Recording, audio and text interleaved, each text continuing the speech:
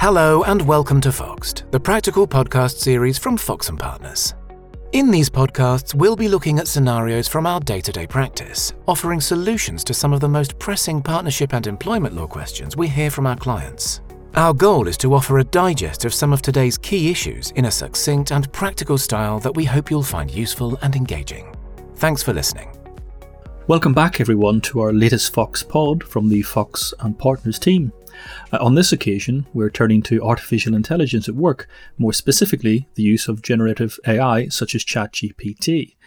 The use of artificial intelligence tools at work presents huge opportunities and challenges, and it's all moving at an incredible pace, so there's plenty to come back to in later podcasts.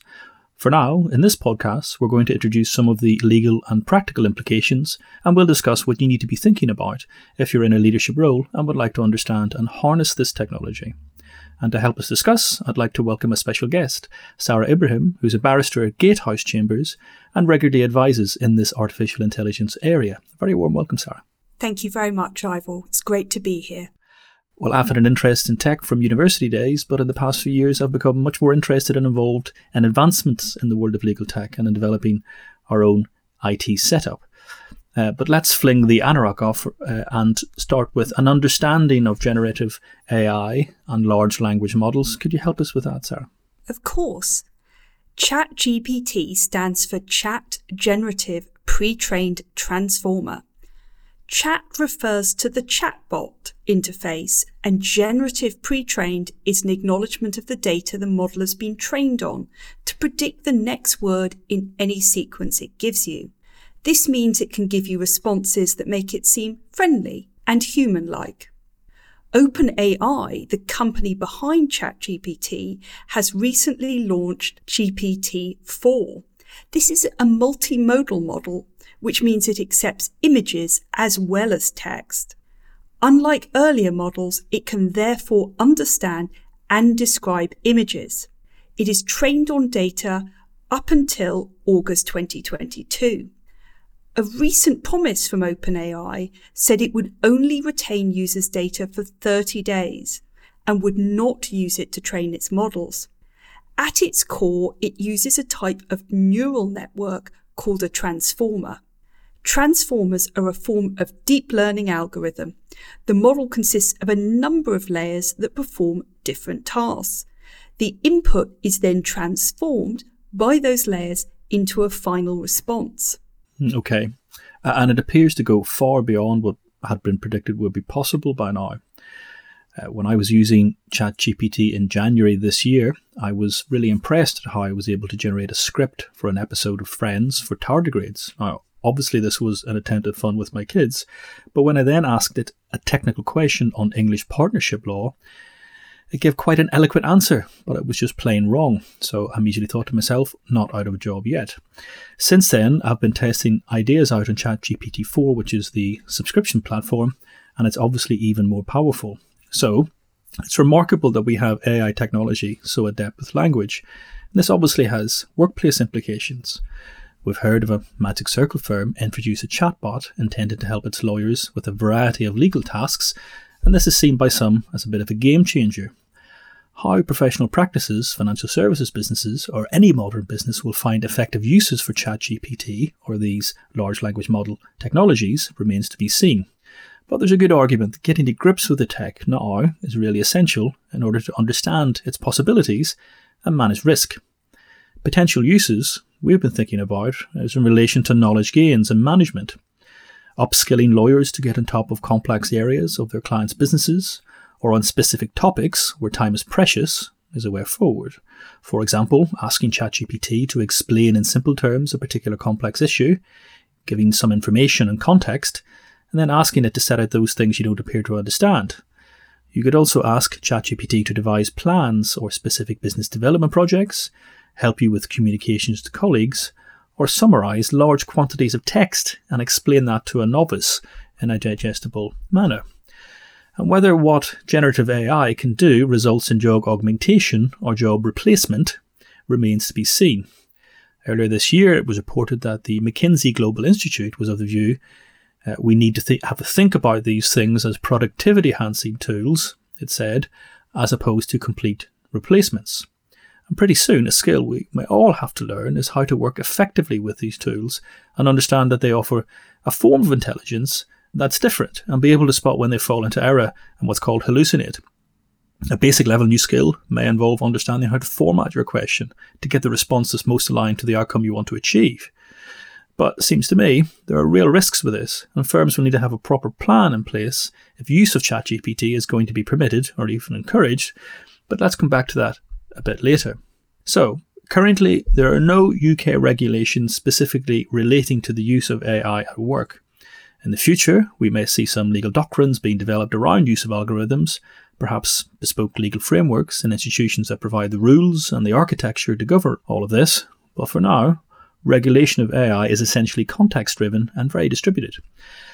Sarah, could you help us with some of the government and policy developments around AI in the UK, in the EU and internationally? Let's start with the UK. A white paper was released on 29th of March titled A Pro-Innovation Approach to AI Regulation. On your point, Ivor, on definitions, the paper proposes defining AI by its functional capabilities, its adaptivity and its autonomy. This is to avoid the perceived problem of the draft European Artificial Intelligence Act, otherwise being referred to as AIA. That had to be tweaked by MEPs last month, so it encapsulated ChatGPT. To give you an idea of the pace of technology, at that same meeting, MEPs looked at 3,000 amendments to the AIA. But there are 5 principles that will underpin the UK's approach. I'm going to focus on 3 of those. First, transparency and explainability.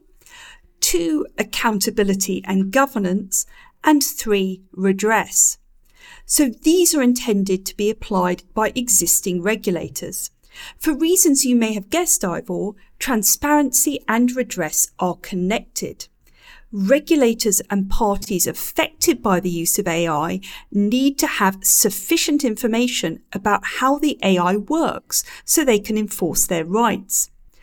Lord Sales, a Supreme Court Justice, mentioned the importance of transparency in his speech to the Institute of Directors at the end of April. Under accountability, the white paper makes it clear that the onus is on regulators to set out guidance for how AI developers and others involved in the life cycle of the AI can demonstrate proper accountability.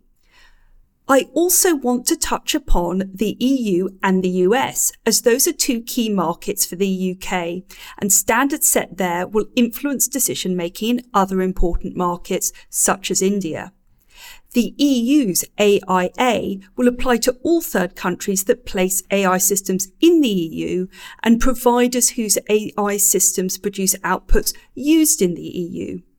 With the mobility of data and proliferation of ChatGPT, this means businesses need to be aware of EU regulation. In the US, the White House has released a blueprint AI Bill of Rights, focusing on safeguarding the public from AI harms. If enacted, the bill would replicate a number of rights we are familiar with in this jurisdiction, including freedom from discrimination, data minimization, and privacy rights, as well as a focus on making AI use transparent. It is right to note the recent call by Elon Musk and Stuart Russell, among others, for a 6-month pause in AI development, so urgent thinking about regulations and safeguards should be expected. These fears have been amplified by George Hinton, the so-called godfather of AI, who has left Google so he can warn about the dangers of large language models like ChatGPT. And at a recent Senate committee hearing, Sam Altman, that's the CEO of OpenAI, made calls for the US government to urgently regulate AI. So, coming back to the coal face, particularly thinking about those leadership teams where we know anecdotally there's real enthusiasm to adopt ChatGPT-4 or some other model, no pressure, but what would you say are the main risks currently for leadership teams to be focusing on? And maybe if we could start on issues relating to liability. Ivor, I think that's the perfect place to start. Liability is going to be the key question, and it's whose liability? And mainly, that's going to be caused by lack of human oversight or even an understanding by senior teams as to how those algorithms are evolving. I think we also need to look at legal questions thrown up by the use of suppliers and or third-party providers. Who is using this technology? And then accuracy or inaccuracy. And that's going to be one of the big problems arising from legal tech. We've had discussions about the ICO, for example, of all of the regulators which are operating in this field. We think they are the ones who are best placed to step in to this vacuum created by the lack of government action and regulation. Yeah, one issue which kind of rather stuck out to me at the outset of really getting to grips with this technology is a risk of a breach of confidential information obligations and the extent to which information can be put into the tool, breach of confidence, breach of contract, breach of the GDPR, breach of professional duties, breach of privacy. So have you any thoughts about how that is managed? And presumably the starting point is a proper understanding of the technology and some policy documentation and proclamation of all of that to staff, making the position clear. But have you developed any thoughts about particular risks that businesses face? Well, I think it's such an interesting question because when we first started having these discussions, tools like ChatGPT didn't take these into account at all. And it's only by client pressure and specifically lawyers wanting to use these legal technologies that we are taking into account those GDPR UK and European and various other professional duties. So there needs to be a proper understanding on the part of senior leadership as to how this technology works and how it's being used. Have you come across any of the issues that have been floated that may help manage risk? So, the use of watermarks and, that kind of thing. So the question of watermarks is a very interesting one because at the moment we work on the basis that we know whether something is produced by humans or whether it's produced by or in connection with artificial intelligence. I think that the disinformation war that could be fought with the use of AI is very dangerous, and watermarks are a very good way of identifying who has produced the content. But I want to talk about bias. And this isn't just in an abstract context. This comes from the perspective of an equalities lawyer.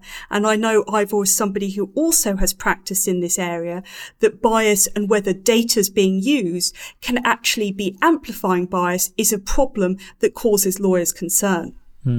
Obviously, this has major implication when it comes to issues like recruitment. Presumably, that's a short step to issues regarding progression and promotion and also monitoring. And those appear to be the kind of issues that have got sort of most interest. Have you developed thoughts on that yet? Well, I think the key thing is what Lord Sales referred to in his speech that I referenced earlier, what he calls humans in the loop. I think the firms that allow the artificial intelligence to make all of the decisions are the ones who are most at risk. One, because they will not have a proper audit or control over that process, but most lawyers and even judges, where they are venturing an opinion, expect there to be a level of human oversight. And presumably, Marks, there might be obligations or at least ways of managing risk by ensuring that clients or customers know that an individual has used AI. And then there's an issue as to what they are told to make sure that's communicated clearly. Any thoughts on that point? Well, I think you have identified the key point, which is, do people actually know whether AI has taken any part in whether it's decision making or the process? Because coming back to my earlier points on redress, for example, and accountability, you need to know what particular part the AI has played and who will have accountability for that.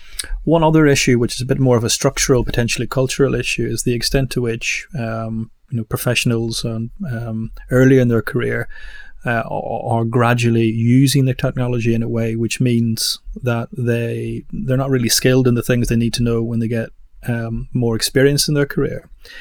So there's a risk of potentially a kind of atrophy of skills by an over-reliance on technology which is designed to augment skills. And then there's potentially an issue: what happens if the whole system comes offline and you cannot rely on that? There's an over-reliance on the technology.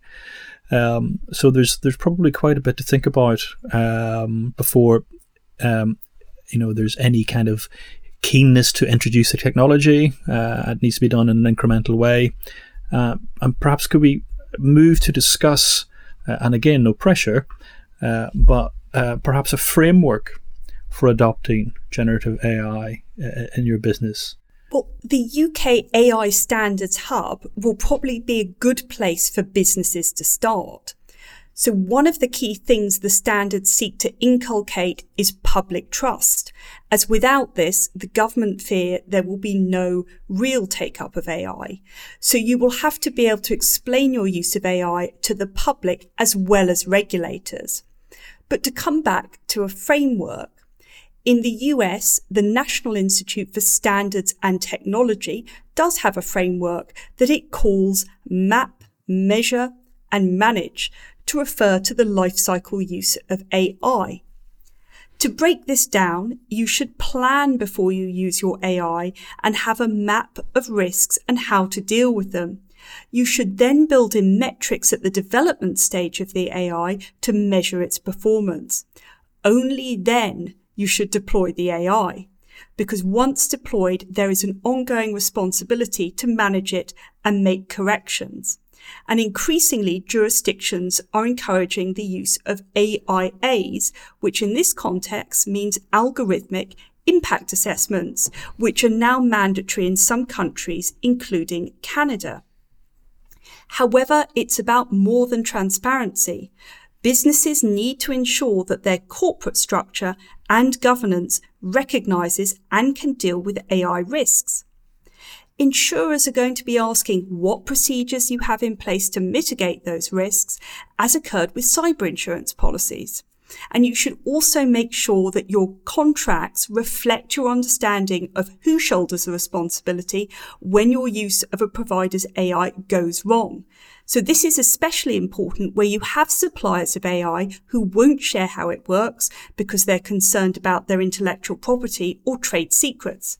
Does this circle back slightly to an issue as to where the dividing line is between the product and the service, and that becoming, frankly, less clear-cut? Absolutely, it circles back to this. But one thing as lawyers, and I'm sure Ivor, you don't do this, is use templates when you're using contractual provisions or standard contractual provisions. And where that line becomes blurred, you have to ensure your contracts reflect that. It's also worth acknowledging there's provision in the UK GDPR that requires you to undertake a data protection impact assessment if your use of AI involves essentially profiling, on which decisions are made that produce legal or similarly significant effects, where there's large-scale processing of special categories of personal data, or systematic monitoring of publicly accessible areas on a large scale. So it may well be that some use of ChatGPT-4 is of itself unlikely to result in a high risk and trigger this requirement to do an impact assessment. Sarah, do you think if your business is embarking on a major project that could involve the use of personal data in this way, or possibly in this way, it would be good practice to ensure it does so? In short, yes. I'm going to tell you why. So the ICO has helpful guidance about when you must do a DPIA. The three categories you've mentioned are all categorised as high risk, and the ICO would expect to see a data protection impact assessment. They've also made it clear they would expect to see one if you use innovative technology, you use profiling or special category data, you process biometric data or genetic data, or you match data or combine data sets from different sources. Just as an insight, biometric data includes everything from retina scans to keystroke patterns, and the ICO's list is likely to capture almost all use of emerging AI. For that reason, it's going to be good practice, as you say, for companies to get experience in conducting these impact assessments. Yeah, and as to that, the Institute for the Future of Work have produced detailed guidance on algorithmic impact assessments, and that's worth considering. So drawing the threads together and trying to reach some conclusions on rolling out a generative AI project in your business, I think for my part I would consider first starting with a proper understanding of the implications of the technology and then communicating that to everyone on your leadership team, reflecting on the scale and complexity of the task you're looking to augment. You need to consider the volume and size of the transactions that are going to be affected, but focus really hard on the employee impact and take advice early on possible equality and diversity implications and whether that data impact assessment is necessary or appropriate. Then think about governance arrangements and proper systems and controls before deployment. Make sure all those risk assessments are done. And I think it's really important to ensure someone in the leadership team has ownership of all of this. That person needs to have the skills and knowledge and the expertise necessary to discharge that responsibility. And if they're not trained, you need to bring in an appropriate person at an appropriate level of seniority. And Ivor, if I may, we have had discussions about this. I'm strongly of the view that shouldn't be the Chief Technology Officer, because those responsibilities as an organisation cannot be siphoned off to one individual. It has to be something your leadership team understands, both the risks and how they're being controlled. Yeah.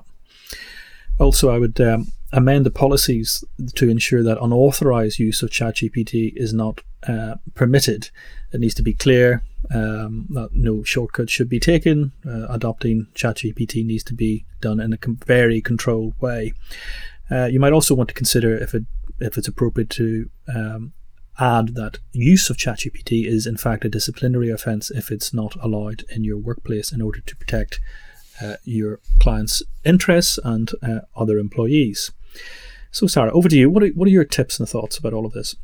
Well, thank you, Ivor. My first tip would be to front load your work on the risks of AI and how to manage these prior to use and deployment.